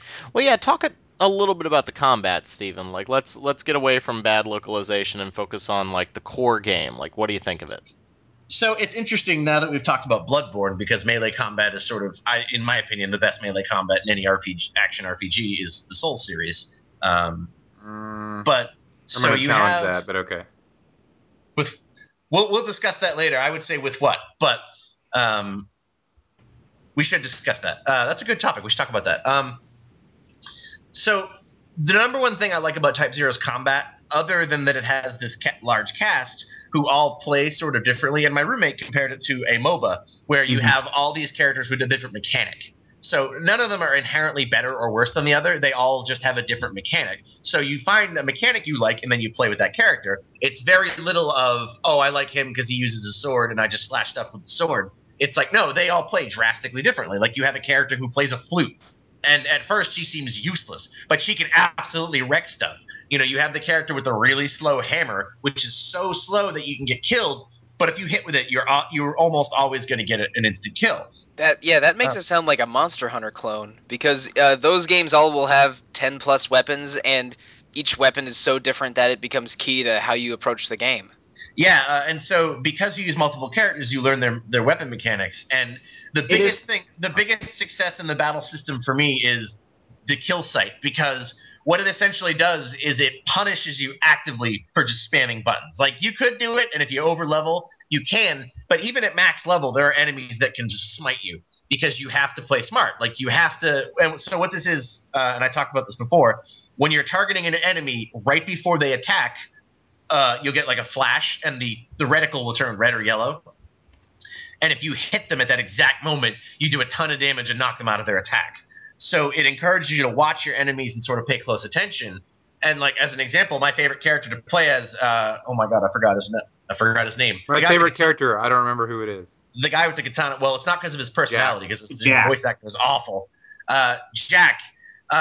He moves really. He can only take like tiny little quick steps when he has his weapon out. So like literally, you have to sprint everywhere. But his attack is almost instant, and basically, if you play as him carefully, you're like an actual like quick draw samurai, like Himura Kenshin style, where like an enemy will come up at you, and the moment he attacks, you're like, and he's dead. And so like I would go into fights with like 10 dudes, and they'd all rush me, and I'd be like, and they'd all just instantly die. So the combination of kill sight and the combat mechanics makes it really cool. Something that Mike mentioned that I think is very interesting is I wonder if this is kind of a trend, like with Monster Hunter, Bloodborne, and Type Zero. You're finding it's either characters or weapon types that make combat play completely differently, and I wonder if that's like something like a trend that's catching on, because I think that's very fascinating. Because Monster Hunter, for somebody who plays Gunner, is completely different from Monster Hunter. Completely different from Monster Hunter for a person who's using like Switch Axe. Yeah. And it's the same thing for Type Zero. I absolutely agree, and I actually think it's an evolution of the action RPG in general, and sort of the action game in general. Because you saw this back in the day with like Devil May Cry, like every weapon plays different. Well, sort of. In Devil May Cry 2, which is awful. All the weapons are the same, but that one's just. I mean, all the weapons are basically the same except with different ranges and speeds, and that was part of why that game was awful. And part of why Devil May Cry 3 was great was because it had 5 weapons that felt totally different from one another. Yeah, and everyone had their favorite weapon that played that game. So Agni and Rudra, and or the Cerberus nunchucks, but yeah, I was a Rebellion in one hand and the electric purple bat guitar in the other hand. Okay, yeah, that was a cool weapon. I love too. that weapon. That was an awesome weapon. Yes. But yeah, no, for me, I sort of see it as the evolution of real-time combat in these types of games. Because like, look at Skyrim, and again, I always pick on Skyrim, but it's so full of things that I don't like in game design. You mean the game where you defeat every enemy by clicking on it? Well, sort of what it comes down to is like, look at like Skyrim or DMC2. What are the functional differences between weapons? Nothing. It's what color do you want to kill the bad guy with? Why is DMC3 so good? Because every weapon has a different set of mechanics that you can master and get satisfaction from. What does Bloodborne have? Rob and I play completely different kinds of weapons because it's the type of like, how do you want to play your character? So for me, it's like I love that action RPGs are sort of getting more towards the every weapon isn't just a number upgrade where you can, it doesn't matter which one you're using. This is going to change how you approach this game. And I feel like that's why Bloodborne, despite having fewer weapons, I think has better weapon variety than Dark Souls. Because Dark Souls has more weapons, but a lot of them sort of boil down to I'm either going to poke you, I'm going to slash you, or I'm going to smash you. How it ends up for me every night at the end of a date. Holla! Awesome. In the case of Type Zero, you end up with 14 different playable characters, and they all have something that makes them really unique. Like I've been playing a lot as as Ace recently lately, and I really like his play style. Is he's really quick. He has this awesome teleport dodge. He has this ability where he can he fights with a deck of cards. He throws a card at an enemy, then teleports to where the enemy is and does a crap load of damage. Oh yeah, I love that one. I also But love his set that lets you rebuild your MP because you can sort of build him as a caster that way. yeah, exactly. But then he plays the other characters. Like I also like the girl with the scythe, for example, plays totally differently because she has a little bit of cease. Is that it? Sice, I don't know. I say Sice because it sounds cute. That's true. But she has like a bit of a wind up on her attacks, and she gets the more hits she manages to land, the more like damage she'll do. So you have to kind of like you have to time her attacks really well because she has such a wide arc with her attacks that she can miss if you're playing sloppily. Yeah, and that actually ties into another thing that I like a lot about the game, and that's that even within each character, they have enough selection of abilities because you can level up. You can give them magic, and you basically can fill the face buttons with attacks. And so, like, you could play one character as a Yeah, shot killer, or you could give them different abilities, and they play drastically differently. So it's like even within each character, you have customization to how you want that play style to work. And so that's to me the game's biggest success is the excellent combat system, and then all the other weird stuff it does. But like, yeah, like Jack is and the awesome. music is good. Oh yeah, Yes. music is fantastic in that game. Oh yes. It has a really interesting and diverse score, and Stop Me Now or this will go on forever. That just it feels. Yes, it's good. Okay, you can't just finish your sentence. Finish your thought. It's good. Well, one of the things I like is that it does not recycle a lot of tracks in the story missions. In the sort of off missions, it's like yeah, you have sort of whatever song plays in this type of environment. But in the story missions, there's just so many different battle themes that it makes it feel really exciting. And depending on your performance, the missions change too. So it's like that's totally not on the subject of music, but I wanted to point that out. It's cool. Yeah. Like if you're slow, there's an early mission where you have to breach a fortress, Yeah, and if you are slow, you have to fight it. Like the other squad gets beaten, and you have to fight a golem, and it's nuts. Or just But run like, away. yeah, or just run away. Whereas if you're quick, you take a totally different route in, and the mission plays out differently. So it's so full of these interesting ideas. And again, not all of them are executed perfectly, and it's sort of weirdly oh, balanced. really? Like I didn't know that. yeah, there's, for example, the sewer mission. If you're slow in the sewer mission, it can play out differently, if I recall. I think that's one of them. Not every mission, but missions where they are telling you to be quick, odds are good that you will have to approach it differently if you're not quick. Yeah, Is that there's the only? I'm sorry. Go ahead. I was just gonna say there's at least one mission that I remember seeing the. Ooh, somebody's typing loud.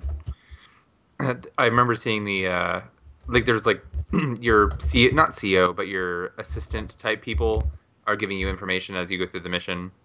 And there's one where they're like, "You better hurry up! The second squad is going to get overtaken." And then I remember seeing like, "Oh no, this squad was overtaken!" Like that's very clearly spelled out. And I assumed that that was because I actually didn't go fast enough, but I didn't know how it was actually going to change anything.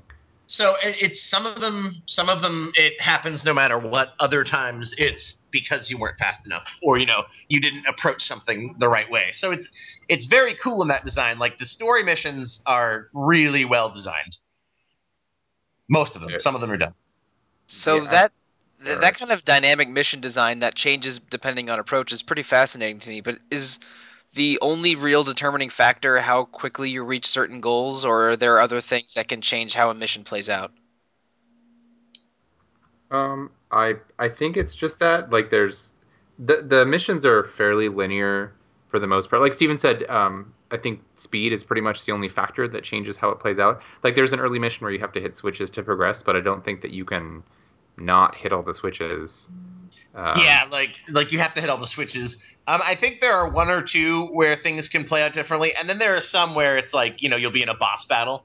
What's funny though is that Type Zero has more compulsory lost boss battles than I can recall a game having in a long time. it has several. And they don't make you think that they are. Like, there's one in particular, and I'm sure Derek and Peter both know which one I'm talking about, where this dude is like wrecking you for an entire mission. Like, he just shows up and kills people. Then you have to actually fight him at the end of the mission, and they make you feel like you have to win. Like, if everyone dies, they like basically give you the same sequence as if you get a game over, and then the story continues. Yep, that's happened I think twice now. That's one of my. There are more. Sorry, I was going to say there are more supposed to lose fights in Type Zero than I've seen in like any other RPG. It's happened to me at least like 4 times. I always have those moments where like I get my butt kicked in a boss battle because maybe it's like way harder than what I've been fighting before, and I have those moments when playing a traditional RPG where I go, "Am I supposed to lose that?" And I see the game over and I go, "Ah, damn it!" Like Final Fantasy IV got that It, like kernel in it my got to the mind. point. Maybe I'm supposed to lose this boss fight whenever I'm really struggling. But it got to the point in Type Zero. There's a mission I just did. Well, I'm not gonna give it away. But you have this like dude in armor with this massive great sword who's Yeah. 30 levels higher than you, and you're just like, well, I'm not even gonna. I mean, I can try to win this, but I don't know if I'm gonna be able to do this. Yeah, Oh. The game has a really great battle on the Big Bridge remix. it does. That's exactly Ooh, where I That am. it does. That it does. I should look into that. And I'm not going to spoil anything, but it takes place on a big bridge No way. that is And quite literally called the Big Bridge. It is called the Big Bridge. Speaking of localization quirks, the battle for Big Bridge won the Dominion of Rubrum the day. I will give them that one because I feel like that's an intentional Spoony Bard moment. So overall, it sounds like everybody's high on Type Zero. No. Okay, yeah, okay, fair enough, fair enough. Were you guys like? I'm not actually, but okay. Oh, Derek, go ahead. No, I think that the combat is fantastic, and I agree with most of the points that you guys have brought up about it. But I think that the wonkiness of the character interactions drag it down so much for me, and it's that like I'm not gripped by any of the characterizations so much. Like Machina and Rem are the two most developed characters, at least as far as I played in the game, and they're fine. But everybody else is just kind of like personalities that spout off one-liners at different points in the game, and I'm not getting humanity from them really, and They're perhaps all that will anime change later. tropes. Yeah, and that bugs me because I expected a little bit more. But there's that, and I think what's actually putting me off the most is I find the free time between missions very tedious. Oh, Because really? yeah, because you like I just don't care. I don't think that the side quests are Yeah. compelling in any way because again, I'm not interested in the characterizations, so I don't care that much about learning more about each of them. And I guess that's kind of counterintuitive because if I were to take upon their quests, perhaps I would learn more about them and care more about them. But I don't. I'm not super Well, into the side quests. most of the quests in Type Zero, I find in those side missions are those kinds of like kill X amount of things or Yeah. collect X amount of things. And there's one. This happens late game. There's one really interesting side quest in Type Zero HD that gets you something really cool. Um, can I talk about that? Do you know what I'm talking about, Stephen? Well, it depends on which one you're talking about. If you're talking about The Ark of Agito. oh yeah, yeah, that entirely optional thing that is actually fairly good. I would say, Yeah, can I talk about that? try not to Or is spoil that too a much spoiler? about it. I would, I don't know. It might be a I little would. too soon. Okay, I'm gonna go for it. I've recently been called a spoiler lich, so I'm not going to make any judgment I calls was gonna on go for whether Spoiler or not. lich. Wow. Yeah, I thrive off spoilers, I guess, but I'm not going to make a call on that. You do I, actually. Okay, guys. So Final Fantasy Type Zero there's an airship in the game, and it's really cool. Like when you get it, it's really fun. There's this whole like little mini game you unlock where you can like fly around the world. It makes travel much easier. But in order to get the airship, you need to do it's hidden behind one of those kill X amount of things quests with no indication that you have basically the coolest hidden extra in the game. Oh. Actually, yeah, it's interesting. Type Zero has a lot of gated, side quested, major mechanics. Like there's you get a if I recall the summoning ability that all three that your characters can use as an alternative to an Eidolon. Uh, what the heck is it called? I don't know what they called it in English, The, but like the Vermilion Bird. yeah, the Vermilion Bird. That's optional, I think. Most of the Eidolons are optional. Like they're hidden behind those like expert quests or Yeah, whatever. like, and it's funny too because like I finished an expert quest. I was like level 11, and I did the level 36 one, and they are so difficult that I would not advise people do them unless they are Yeah. completionists. But like they're a pain. But then you Or beat it, or and you if get you're a on your second playthrough. But yeah. Like I beat it, and I got a level 56 Eidolon who was good for like half the game. Yeah. So it's cool because it makes doing those side quests. I mean, to me, that's sort of the impetus for me. Because I agree, Derek. I feel like these sort of narrative parts are hamstrung again by the dumb localization and sort of the weird characterization.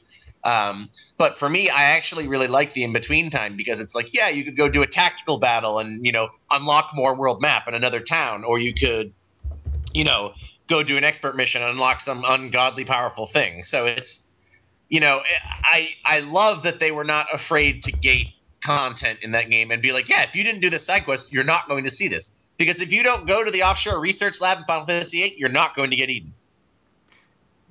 Spoilers. Yes. Spoilers. Just to close out the final point that I was going to make, right.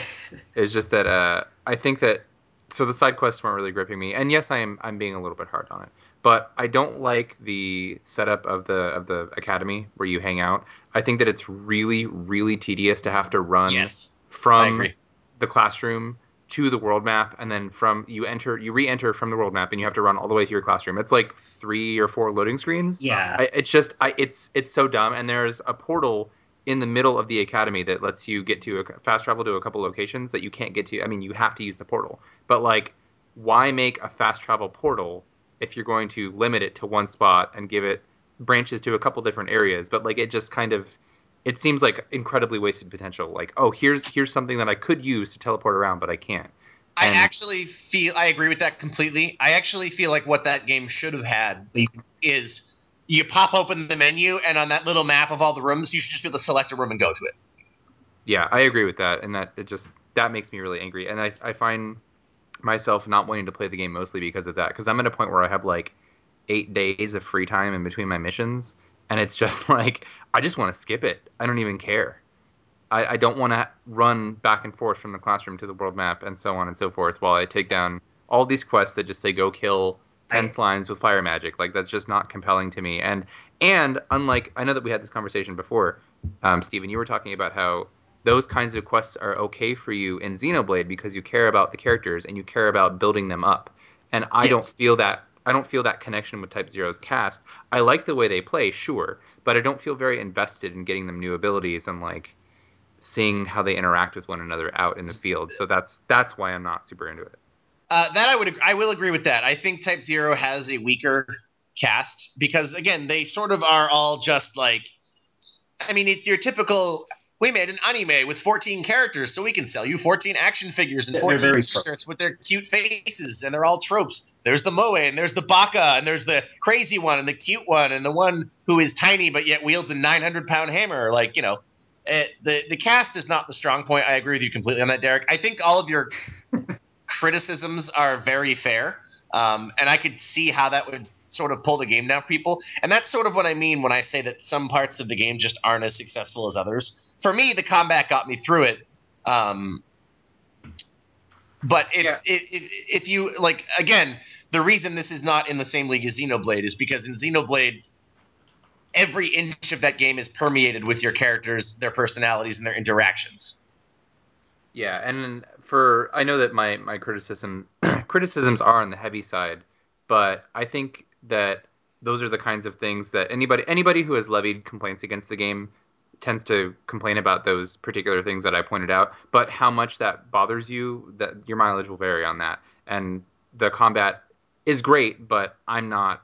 It doesn't lift the entire experience up enough for me. Like I still think the game is, I don't know, like a 6, but I thought it was going to be a 9 because I was super hyped for it, and yeah. I think a lot of the issues with it also stem again from it being a formerly PSP title, because that's why like the battles are so quick, the areas are small. I really feel Yeah. like if they get to make a console sequel, which I would be unsurprised if it's not a console game, they will have more facility to sort of iron out those weirdness, like running from one place to the other. Like, I think that sort of stuff will get ironed out.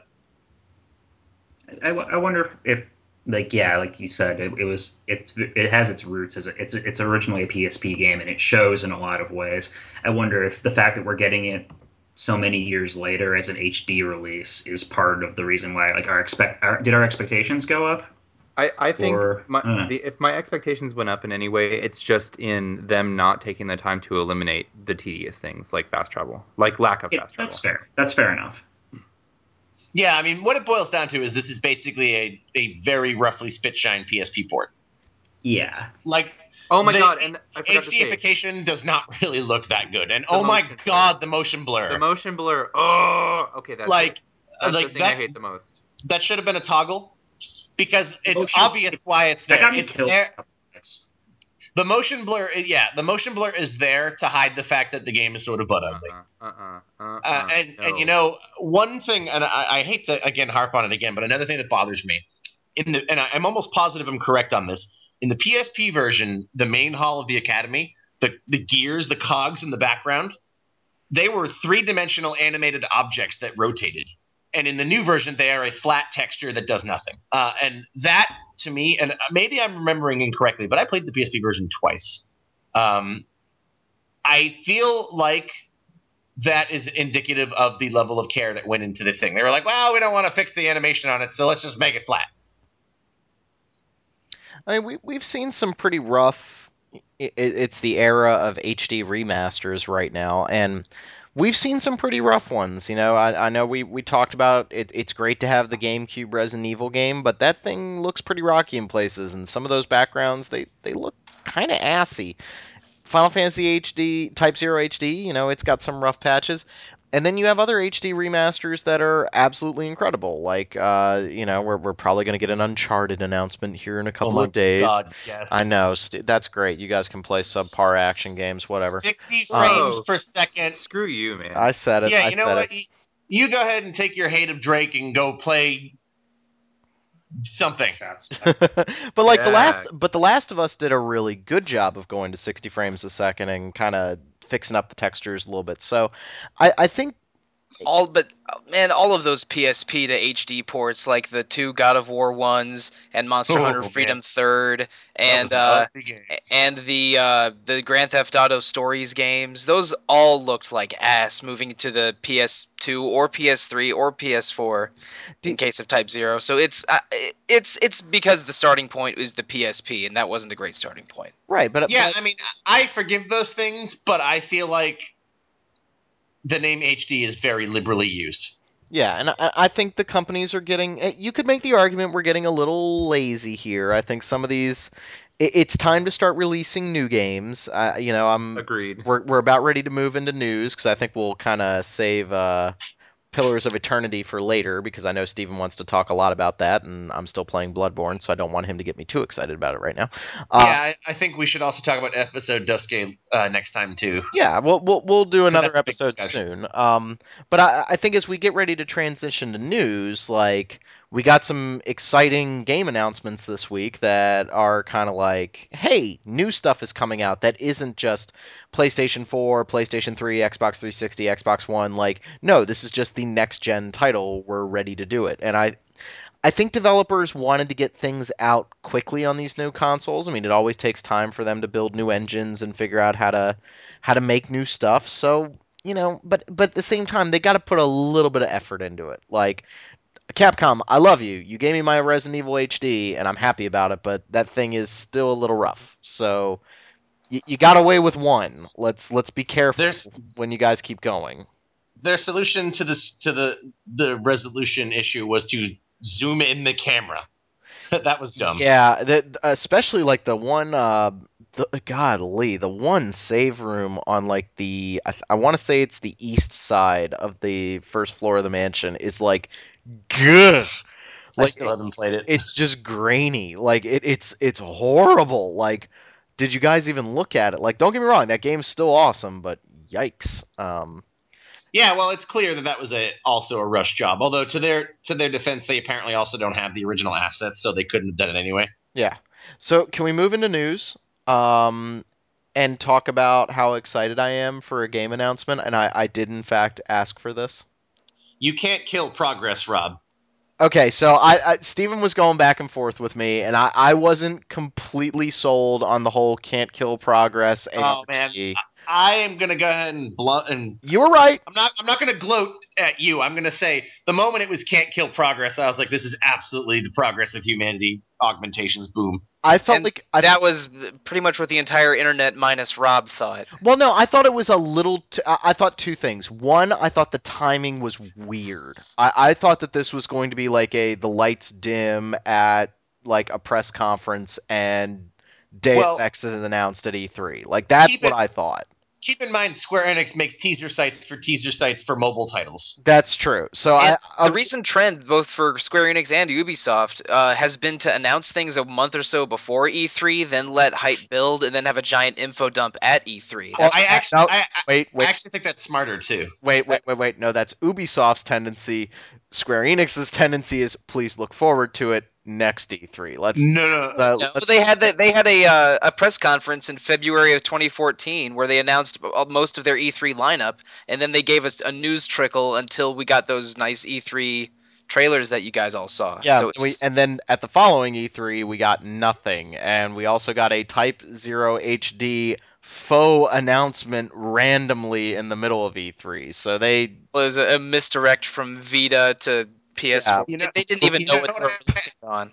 I actually have a theory on that. So the fan translation for Type Zero came out the day before they announced it at E3. I think they weren't ready to announce it. I think that they only announced it because that fan translation came out, you're probably right. and, Just to kill and that. they didn't want to get the negative hype of we're gonna cancel this fan translation and we're not making it. What they were like is, oh crap, we were going to announce this in 2 months, but now we have to announce it now, so it looks like we're not just trolling. Okay, back up. So they did an ARG can't kill progress, which was kind of like a Twitch plays Deus Ex. It was really stupid. I don't like the It way was that too dragged out. it was too dragged out. It was trying to be very clever, and it really wasn't. And then, of course, the leak happens, and Game Informer needs to announce it because they've got the cover story. So then the whole thing got ruined a day in advance.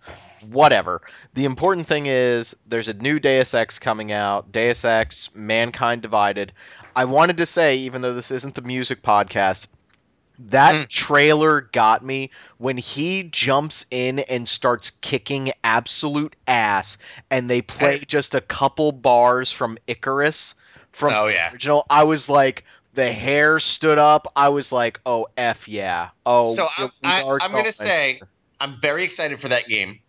I love the song. I like the trailer. Oh my god, could they throw any more sci-fi cliches?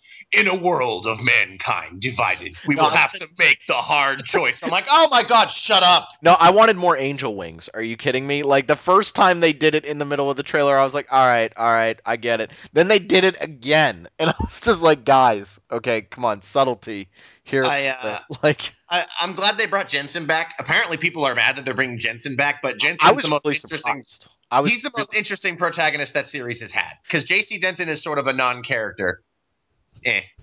Iffy. And Alex D. Who cares? Nobody cares about I Alex was D. I was really surprised they brought Jensen back. I think that's good. I really like that they're going for a cybernetic apartheid. Like, yeah, it's cliche, but it's kind of like the whole District 9 argument, which was a whole debate we had at MagFest. But like, if you Oh do it boy, right, it can. that was an argument. That was an argument, but like they're doing I think I wasn't there for that one. no, you missed that one. It's a cybernetic. No, that was when Caitlin and Rob almost killed each other. I can't help it that she didn't like Elysium. Ah, ah, ah, ah, ah, She's not here to defend herself. She's not here to defend herself. That's not fair. But we had a disagreement about Elysium, and that's fair. But they're going for a cybernetic apartheid, which I think is a really, really cool idea. Having played when did the director's cut come out? Was that last? When was that? Like two, November? 2 years ago, I think. A year ago? I don't I remember. can't remember, but I played through the director's cut again, and they did some really smart things. They changed up some UI. It felt really good, They casual. made it so your last battery recharges. Well, they no. It was always the last battery recharge, but now they gave you two, and Oh, so right. that opened up a lot more possibilities to use the cloaking, which I had a lot of fun with, like replaying. Oh, yeah, absolutely. Yeah, like I was still planning out like everything I did, but it just felt like a better game for that. Like I wasn't just eating protein bars Well, every. it was just carefully designed in that they saw what was wrong that people had with the pace of the original release and fixed it. Yeah, the pacing was better because you weren't sitting around waiting for your one battery to recharge. They fixed the boss battles by just making it so that you could skip them, basically, because you could just use stealth and kill them super easy. But it was a great game. You know, it ended kind of poorly, but we talked about that before. They needed to get the game out. There were so many good things with that game. My one thing that I am really, really concerned about, and I said it to Derek in the pre-show warm-up, Thief really, really sucked. Like that game was awful. I that felt like their first game. I really hope that they took everybody that was like in charge of Thief that made that the absolute muddled mess. There's a part in You don't Thief where want it's another thief map? no. There's a part in Thief where they went for like a third person uncharted climbing section and they do it once in the whole game. And you're like, what are you what was this just left behind from like an earlier build of the game and you said, F it, let's just DLC. go with it. Like that game is a mess. So I'm really hoping that like everybody It who was was super involved in slapped together. whoever was involved in like the upper decision making process was fired and we got the original Human Revolution guys that actually knew what the hell they were doing in terms of level design, in terms of stealth I think mechanics. it's the same director. I think it's the same director as the Human Revolution, although I think he also directed Thief, but I don't know. Yeah, because My only question about the new Deus Ex is they are getting. So you have Star Wars Episode One syndrome, where Human Revolution is a prequel oh yeah. to Deus Ex One. This is 2 years later, and that's 2 years closer to Deus Ex One. And you have Star Wars Episode One syndrome, where why is all the older technology better looking than the tech in the first one? You also have the problem of this game takes place what like 14 years in the future, and apparently we have flying cars, cybernetic arms, and like mecha, and it's like I kind of wish that they had just rewritten the whole history and just pushed it forward 100 years, just to Well, like I mean, get away from it. the progress of technology is sort of known for its like exponential leaps. Like it goes a little, and it jumps. You ain't having a cybernetic arm in 14 years, dude. I'm still waiting for flying Dude, cars and people power have cybernetic laces. arms now. Don't you read that like in like the news? We Like don't people, have power laces yet, dude. All right. we don't want power laces. Cybernetic arm lets like a person who couldn't have an arm lose an arm. But no, I'm like camping. I'm going to be interested to see if they attempt to continue to stay true to the plot of the original. I personally don't think they will, uh, because I don't know. Like what I'm hoping this because I really want them to bring in the plot of the first Deus Ex, which is all these people with mechanical augmentations are being replaced by people with nanotech augmentations, and that's a really interesting like obsolescence of humanity accelerated to a faster pace. I would love if this game sort of dips into, yeah, Jensen's one of the first people to get augmented, with these mechanical combat augs, and now that you're fighting nanotech aug people, like that would be really cool. Or no, you couldn't because Denton was, I don't know, but like I want to know if they are going to dive into the concerns of the first game or like bleed into that. There's a lot of really cool room for them to grow. I'm really glad that Dishonored came out because I think Dishonored did the stealth aspects better, but I think the world design of Deus Ex was more interesting. So I think that Dishonored will keep them honest a little bit. Like they gotta they Deus Ex is a great game. Human Revolution is an awesome game, but its stealth mechanics were a little rough in some places. Its shooting wasn't perfect. It sounds like they've according to some leaks from the Game Informer article, they're going in a really good direction. I really think we're going to see it at E3, and based on what that company has done, I would imagine that we're going to see that game maybe next summer or fall, because I they actually think we're gonna get it early next year that would be awesome. I'm really because I excited for that want game. it. I'm really really excited. That music was great. I'm happy. Let's do this. So should we keep going with news, Derek? You got any more for us? Because we haven't done anything in like a month. Is Derek not here? Did Derek leave? Oh, I Uh, was muted. I was talking. Oh my god. Oh my God, Derek! I was talking a lot of crap to you. I will kill you. what a story, Derek. I was like, oh, it's all about what you want, Rob, huh? Jerk. What about what Mike wants? What Oh about what hi, Peter wants? Ducky. There was all kinds of stuff going on. Are you guys wrapped up on your thoughts on Deus Ex? Yep, yep, Did you yep. get your word in? No. Did Mike get his word in? Are you good, Mike? I want to make sure you're I'm okay. I'm good. It's Okay, fine. Peter. Okay, Peter's fine. So there's been some stuff. I know that you weren't too into it slash you don't really know what's going on with it, but Level 5 did just announce that Yokai Watch is coming west. It's kind of a big deal. Yokai Watch is their answer to Pokemon. It's an entire media, I don't know, like network umbrella. It started with video games, but they've got Yokai Watch, all kinds of merge. Like you can have the actual watches that the characters use in the game. I guess I should back up and explain what Yokai Watch actually is. It is a Pokemon Pokemon. with ghosts. Yeah, it's a Pokemon style, like a light RPG, whatever you want to call it, that features Japanese spirits yokai, but they have all these comical, like kind of kid friendly designs. It's too bad it It can't be Yokon Watch. That'd be awesome. like Ryokan, like an inn. The dessert, Yokon, not Yokon. Oh, Yokon. oh, okay, sorry. Okay. It's like flan kind of. Okay, gotcha. But it's huge in Japan. It's sold gangbusters. It's made them a ton of money. When I was there last summer, it was everywhere. Like everything had Yokai Watch on it, no matter where you went. Like I went to shrines in Kyoto, and they had right next to the like Inari foxes that you could buy the keychains and stuff. They were like, also we have Yokai Watch. Do you want Yokai Watch? So it's Let's just to compound the fact on how popular it is over there. Yokai Watch 2 was the number one selling game in all of Japan last year, and Yokai Watch 1, which came out 3 years ago, was the number six selling game in Japan last year. yeah And last year too, and it's yeah, super cool. they're both 3DS games. They're ostensibly kind of like Pokemon in that you're locating a bunch of colorful monster things called yokai, which are Japanese spirits, kind of like ghosts. Don't really know exactly the specifics of it, and it's really just the full media blitz that is helping make it popular. Like the first game actually sold poorly, and then it had an anime series and started selling those watches and became enormous. Hmm. So then the second one was enormously successful last year, and the third one, which I think is the one that's getting localized in the United States, takes place in the United States. So there's like American bacon yogai and stuff.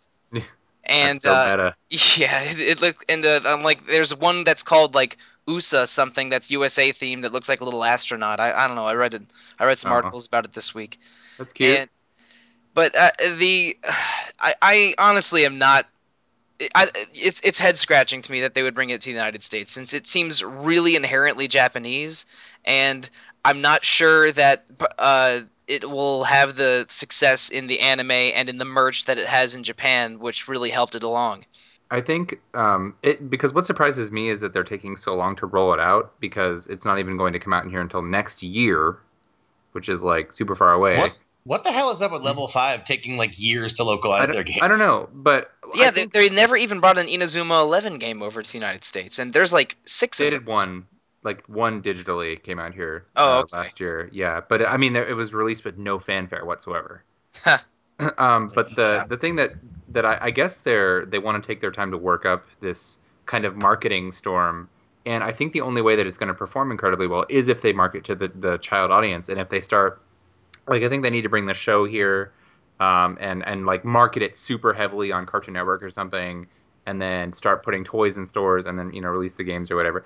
I don't know what order they should do it in, but I think they should definitely start exposing people to it first, because if they want this to be a Pokemon level success, which I doubt it will be, they need to put in some serious work. I just think it's going to be hard to find another uh, success on the level of Pokemon with what is basically the same thing in the U.S. Like, I don't know if the audiences will react to it well, but I'm also kind of basing that out of nothing.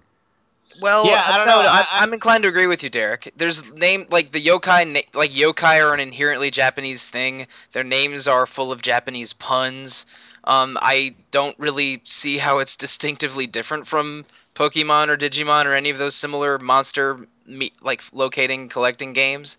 And I mean, is it distinctly different enough that children will want to play Yokai Watch instead of Pokemon when I don't know. Pokemon's enormous in the U.S.? I think I don't think so. if anything, it might be uh, less. I don't know, maybe more penetrable than Pokemon, just because it's starting off as a fresh series in the United States. So it's like, okay, starting from the Yeah, beginning, that's actually how I feel too. new merch, new characters. Like, I don't have to catch up on anything.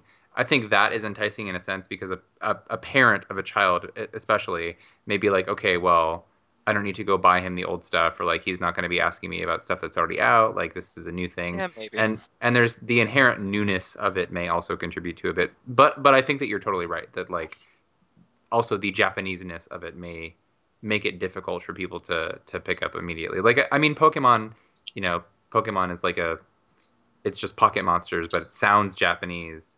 I But they at least like kind of Americanized a lot of the names of the creatures, whereas I don't know what they're going to do with Yokai Watch, like, to The make them only thing I sound. will disagree with here is that I don't think But the inherent they're Japaneseness Americanized. of it will make it as a concept. I don't think that will hurt it from selling, because that's the same sort of attitude that we changed the ocean in Digimon to an ocean of chocolate, like. Or they clearly are eating rice balls, but they like paint over it, and they're like, yeah, it's a cookie. Eat your jelly Oh, donuts, Ash. like I actually like think in Phoenix Wright where they go out for burgers all the time. Yeah. well, actually I think Phoenix Wright does it right though, because does it well, because they make it funny and make goofy That puns was out of it. painful. But Right no, though, Naito. I actually think the inherent sort of Japaneseness of it may actually be part of its allure. Because I mean, I we know think Pokemon so well. Pokemon is, what does that word mean? What do you mean? I'm not. I don't know. Maybe I was just blowing smoke when I was suggesting that it was too Japanese. And I mean, my tastes are like extremely Japanese RPG, as in what games I play. But I don't know. Something about Yokai Watch seems like it wouldn't be as it doesn't seem as accessible to as Pokemon to me, and because part of why it was successful in Japan was the whole media blitz thing and merch. I don't know if a similar tactic would work in the United States, where Pokemon is sort of stands alone in that genre, and especially since the game is aimed at small children, even though I'm sure people our age will play it. Oh yeah, This I'll try it. also, I mean, this also reflects my own taste and preferences. I'm not interested in Yokai Watch, so I have a lot of doubts about it. But I could be wrong. Please, sure let me be wrong. I kind of I feel the also same way. hope I also hope they're wrong for making Fantasy Life 2 a mobile game. Oh, and Leighton 7. What the heck is that BS about? They're going to I make was more. pretty salty about that. They're going to make more money on that, but Welcome to the. it's also at the expense of an existing audience. And I Yeah. am sure it will be monetized and it'll become crap and whatever. I recently decided I think all mobile games are terrible if they're monetized. If they're free to play, they're bad because the game is built to charge money. I just wanted to point that out. Because this is off topic. I played Record Keeper, and Record Keeper, I didn't realize how many things Terra Battle does that other mobile games do. But oh my god, free to play is the worst thing ever. There are plenty of okay mobile games out there, but the ones I like will charge me a few bucks for one thing and then leave it at that. Yes. All right, more news. I'm bringing back the old statement. More news. More news, huh? Well, there was the huge Morning. Nintendo. There was the big Nintendo Direct, and I don't know. There's a lot of stuff that we could discuss from that, but I think the big one for us would be Shin Megami Tensei Cross Fire Emblem. Can we just Shin Megami Tensei X Waifu Simulator. Yeah. Illusionary, Yeah. I Illusory Revelations illusionary FE. revel. I Right. don't Hash- understand what that game is trying to do. Like that game I doesn't look like a Shin Megami game, and it doesn't look like a Fire Emblem game. It's like a weird action looking RPG thing. I don't know. Like I don't understand how the overlap there appeals to fans of either of those series. it really I don't looked know. bizarre to me. It looked like I think they were summoning Fire Emblem characters and then fighting alongside them because they distinctly displayed one of the bosses as being Aversa from Fire Emblem Awakening, and the main girl, a schoolgirl character, summoned a giant Pegasus and began riding it, and it Yeah. was I don't even know, man. I want to Also, see how those tonally, I feel like it looks more like robot. Persona than Shin Megami Tensei. I'd agree with that. Which is Yeah. funny because I think everybody was expecting it Yeah. to be more Fire Emblem than I was Persona. expecting darker, really. Yeah, that was very like J-pop idol dancey. And Yeah. that turned me off a bit. It wasn't what I was expecting at all, and it wasn't necessarily a bad thing. Like I was very much disenchanted with the overt fan service, like immediately. But I think I that like the game concept seems like it could be cool. I just was like, wow, really? You're gonna have the first trailer be like, look at the boobs, boobs, boobs, boobs, boobs, boobs. Like seriously? absolutely, I completely agree. I'm leaning towards the positive on this one, Boobs just or on this one. Okay. on this game, on the boobs, yes. But Also on I the game. people have looked over some like screenshots and stuff and pointed out some smaller things that are either very Fire Emblem-esque or very Shin Megami-esque. Like someone pointed out that one of the characters was wielding what looked like the Falchion. Like he looked like a very heavily armored Crom with the Falchion. And I mean, we mentioned the Pegasus Knight that is riding a transformable robot rocket horse into battle. Uh, And also there was during one of the battle sequences, if you freeze frame it when they're targeting an enemy, it shows like a sort of weakness emblem. So either some form of Persona style or SMT style elemental weaknesses or a Fire Fire Emblem Emblem's like rock paper style like scissors thing. yeah, their weapon triangle. Something like that, or both of those things will be represented somehow. But man, the whole thing looks like Fire Emblem Dancing All Night, and I don't even know. Agreed. You know, Again, Please be I'm okay patient with for more information. Fire Emblem Dancing All Night, to be honest. But yeah, we'll wait and see. that's well, I mean, that's all I really had for news. I know we're running a little bit long on the show, Well, but I'd say the last thing that since we talked about Fire Emblem, Shin Megami Tensei, Oh, cross with sure. a sharp in the title. Cross hashtag. Yeah, cross hashtag sharp. I think we got Hashtag fee. I think we got to talk about Fire Emblem If, which is like, okay, you guys have 3 campaigns that you're talking about now. Speaking of, we And were the third talking. one is download only. But yeah, go ahead, Peter. I was saying, well, speaking of Pokemon earlier, they're releasing the new Fire Emblem as 2 versions in Japan, White Kingdom and Black Kingdom, and it seems to be conflicting about whether or not this is a Pokemon-esque like 2 versions thing, or if this is more Oracle of Ages, Oracle of Seasons. From what they explained, I think it's Oracle of Ages and Seasons. They said that it's 2 completely different campaigns, which is cool. It's Yeah, when they get those DLC campaigns in there that things are starting to become complicated.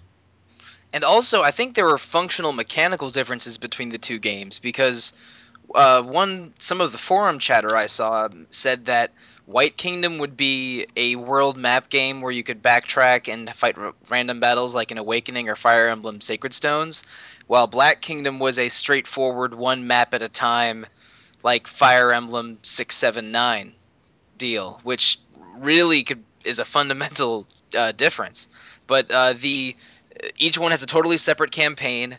The campaign of the other game is downloadable to the other game, and there's a third campaign that's download only that takes place after the two simultaneous campaigns. And Yeah, also, if we're White. Sorry to interrupt, but White Kingdom good. is vaguely sort of Japanese feudal samurai and ninjas aesthetic, and Black Kingdom is sort of more medieval European knights and like knights and wizards sort of visual.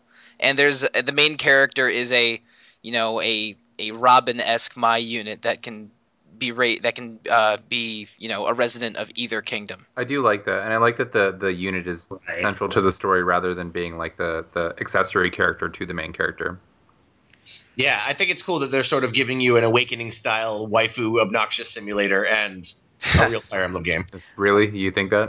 Oh no! Actually, I started replaying Awakening and I sort of like it, but Well, not at the time. I like Awakening. I just can't decide how I want to play it because I feel like that game is either way too hard or way too easy. Like there's no middle ground. Like normal is a cakewalk.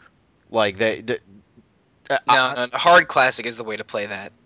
I felt like hard classic though was If just you I love need to, stress, yeah sure. I felt like hard classic was I just need to level up more and then I don't run the risk of dying.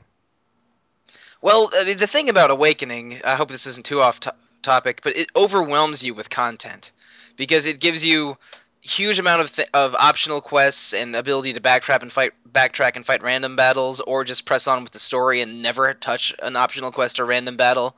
And at one level, that allows people to play at their own pace and basically treat it however, whichever Fire Emblem you prefer. But also someone that wants to try everything and experience everything can really wreck the experience curve easily. Well, then And there's that's what happened to me. I made it too easy by trying to do everything that was in front of me, and which then was way too much. the problem is that then there's also Tactics Ogre, which is the far better tactical RPG that everyone should play. I'm sorry, did you mispronounce Disgaea? Okay, if you like Oh wow! if you like another game where you just power level until the tactics become kind of stupid. No, Disgaea has no. you Disgaea's level until mechanics- you basically level until you're performing calculus in Disgaea. But yeah, I was deliberately trying to get under your skin. Disgaea has tactics, but they are in the how am I going to gain as many levels as possible in this one move. Yeah, which is Yep. fine, but I just found the Tactics Ogre was I agree. exactly what I want. That's more meta. I prefer the Tactics Ogre style as well. Yeah, I and do too. But but I did love the relationship stuff in Fire Emblem. Like that was the Oh, thing yeah. that I kind of want to replay it for because I liked that stuff. yeah, Chances are each person in this chat has a different waifu. Just going statistically.